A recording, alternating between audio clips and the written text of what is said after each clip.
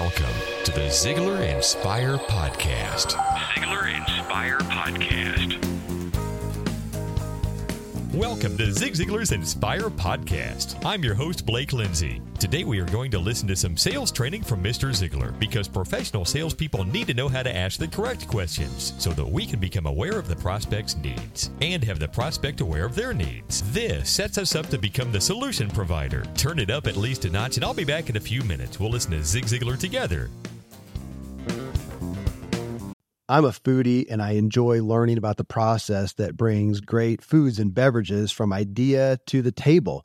And then I like tasting them and learning the nuances of what creates the most significant tastes, from coffee to cheese to distilled beverages. I did a tequila tasting in Mexico and recently bourbon. Heaven Hill Bottled in Bond bourbon really impressed me from the story to the taste. I grew up in Kentucky where horse racing and bourbon are famous, and I got introduced to Heaven Hill Bottled in Bond bourbon. It's produced by Heaven Hill Distillery, which has been and still remains family-owned since 1935. And I'm impressed with the bourbon's ultra-rich, smooth taste. And right on the bottle, it states that this bourbon is 7 years old, which is actually 3 times longer than what's required to be certified as Bottled in Bond. I feel with beverages, the longer the prep, the better the taste. Being a Bottled in Bond product means it must pass a list of 7 requirements that set the standard for this quality bourbon. So look for it at your local store. Heaven Hill reminds you to think wisely and drink wisely. Recently, I had difficulty with one of my tires, so I went into the tire store to get it replaced. Much to my chagrin, the service attendant identified a small problem with one of the other tires, which indicated the front end was out of alignment. He explained that if I did not correct the alignment, I would soon be replacing yet another tire. Needless to say, realigning the front end of my car cost money, but the investment actually saved me additional cost in the future. The attendant, that is the salesperson, did not cause the problem. He simply identified the problem and offered a solution, which is exactly what the professional does.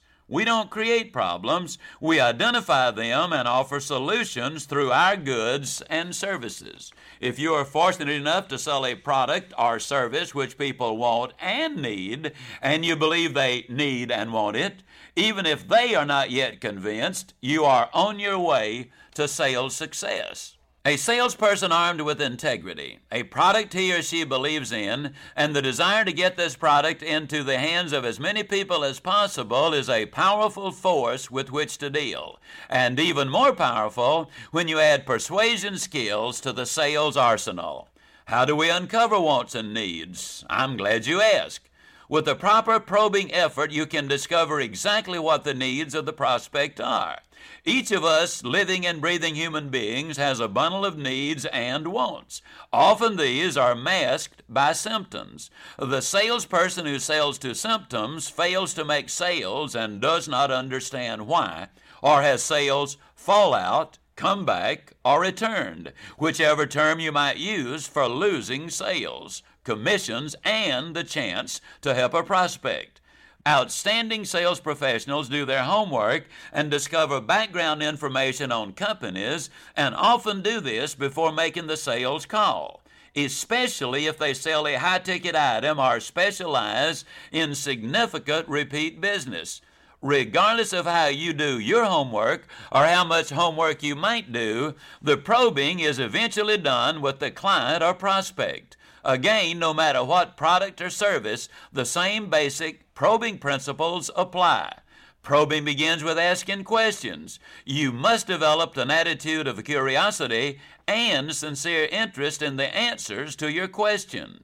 Step 2 is need awareness. In the need awareness step, there are 2 distinct parts. In the first place, the salesperson must have clearly identified one or more specific needs that he or she can clearly articulate. In the second place, the prospect must understand that there is a need and the specifics of the need. You get started in need awareness in the same way you began need analysis, by asking questions. But need awareness is difficult because to ask questions that cause both you and the prospect to understand the needs and wants, the salesperson is required to think.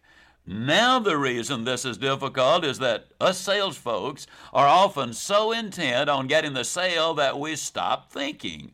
Or we think about the result we want to the detriment of the process we must go through to achieve that result. A successful salesperson must be able to listen carefully to what the prospect says and what the prospect is saying. For example, the real estate prospect might say, I do not like this location.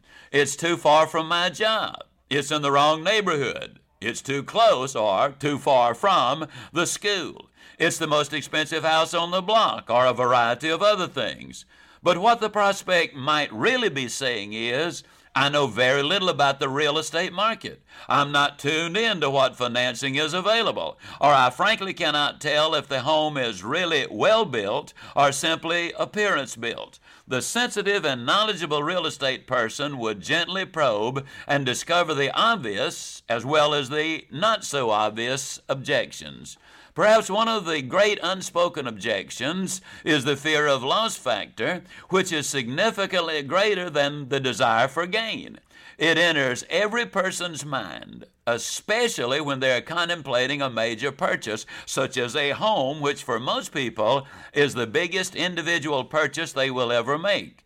The salesperson could reassure the prospect by either sharing the very latest building inspection on the property or encouraging the prospect to have their own inspector look over the property to make sure it is structurally sound. A very recent market survey for that neighborhood can assure them that the price is fair.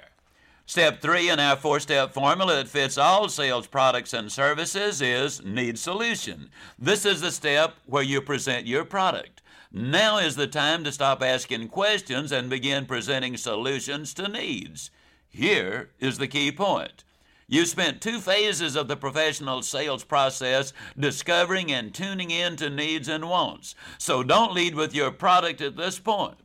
Now, I can just hear some of you saying, now, wait a minute, Ziglar. You just said it was time to present the product. I've spent months learning my sales presentation. You spend all this time telling me that I've got to find the prospect's needs, become aware myself, and make them aware. We finally get to the part where I can present my product or service, which is, after all, the reason I'm making the sales call, and now you tell me not to lead with product. Explain yourself, man. All right, I will.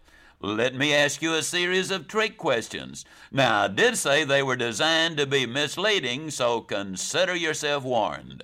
Have you ever purchased a bed, a new outfit, an automobile, an insurance policy, a copier for the office, a training program, a set of audio tapes, a book?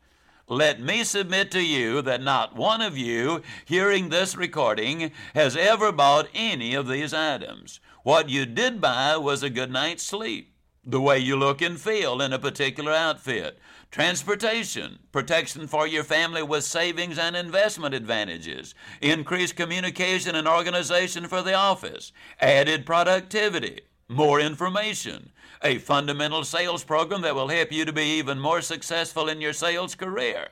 None of us buy products. We all buy products of the product, which are called benefits or need solutions.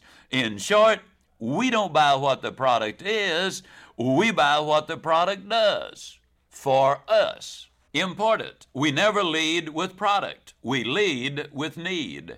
Everyone listens to the same radio station, according to my friend and fellow sales trainer, Don Hudson. Don says, and I agree completely, that every one of us listens to radio station WII-FM, and those call letters stand for What's in It for Me. We must relate to the prospect in terms of need, not in terms of product. Communications consultant Nick Daly has done some contract work for our organization. It had been several months since any of us had seen him, and several people noticed that there was something different about Nick when he returned to help us with a particular project. We eventually realized he was wearing braces on his teeth. Finally, someone's curiosity led him to ask Nick why he wanted braces. Nick's answer contains an important lesson about WII-FM and leading with need.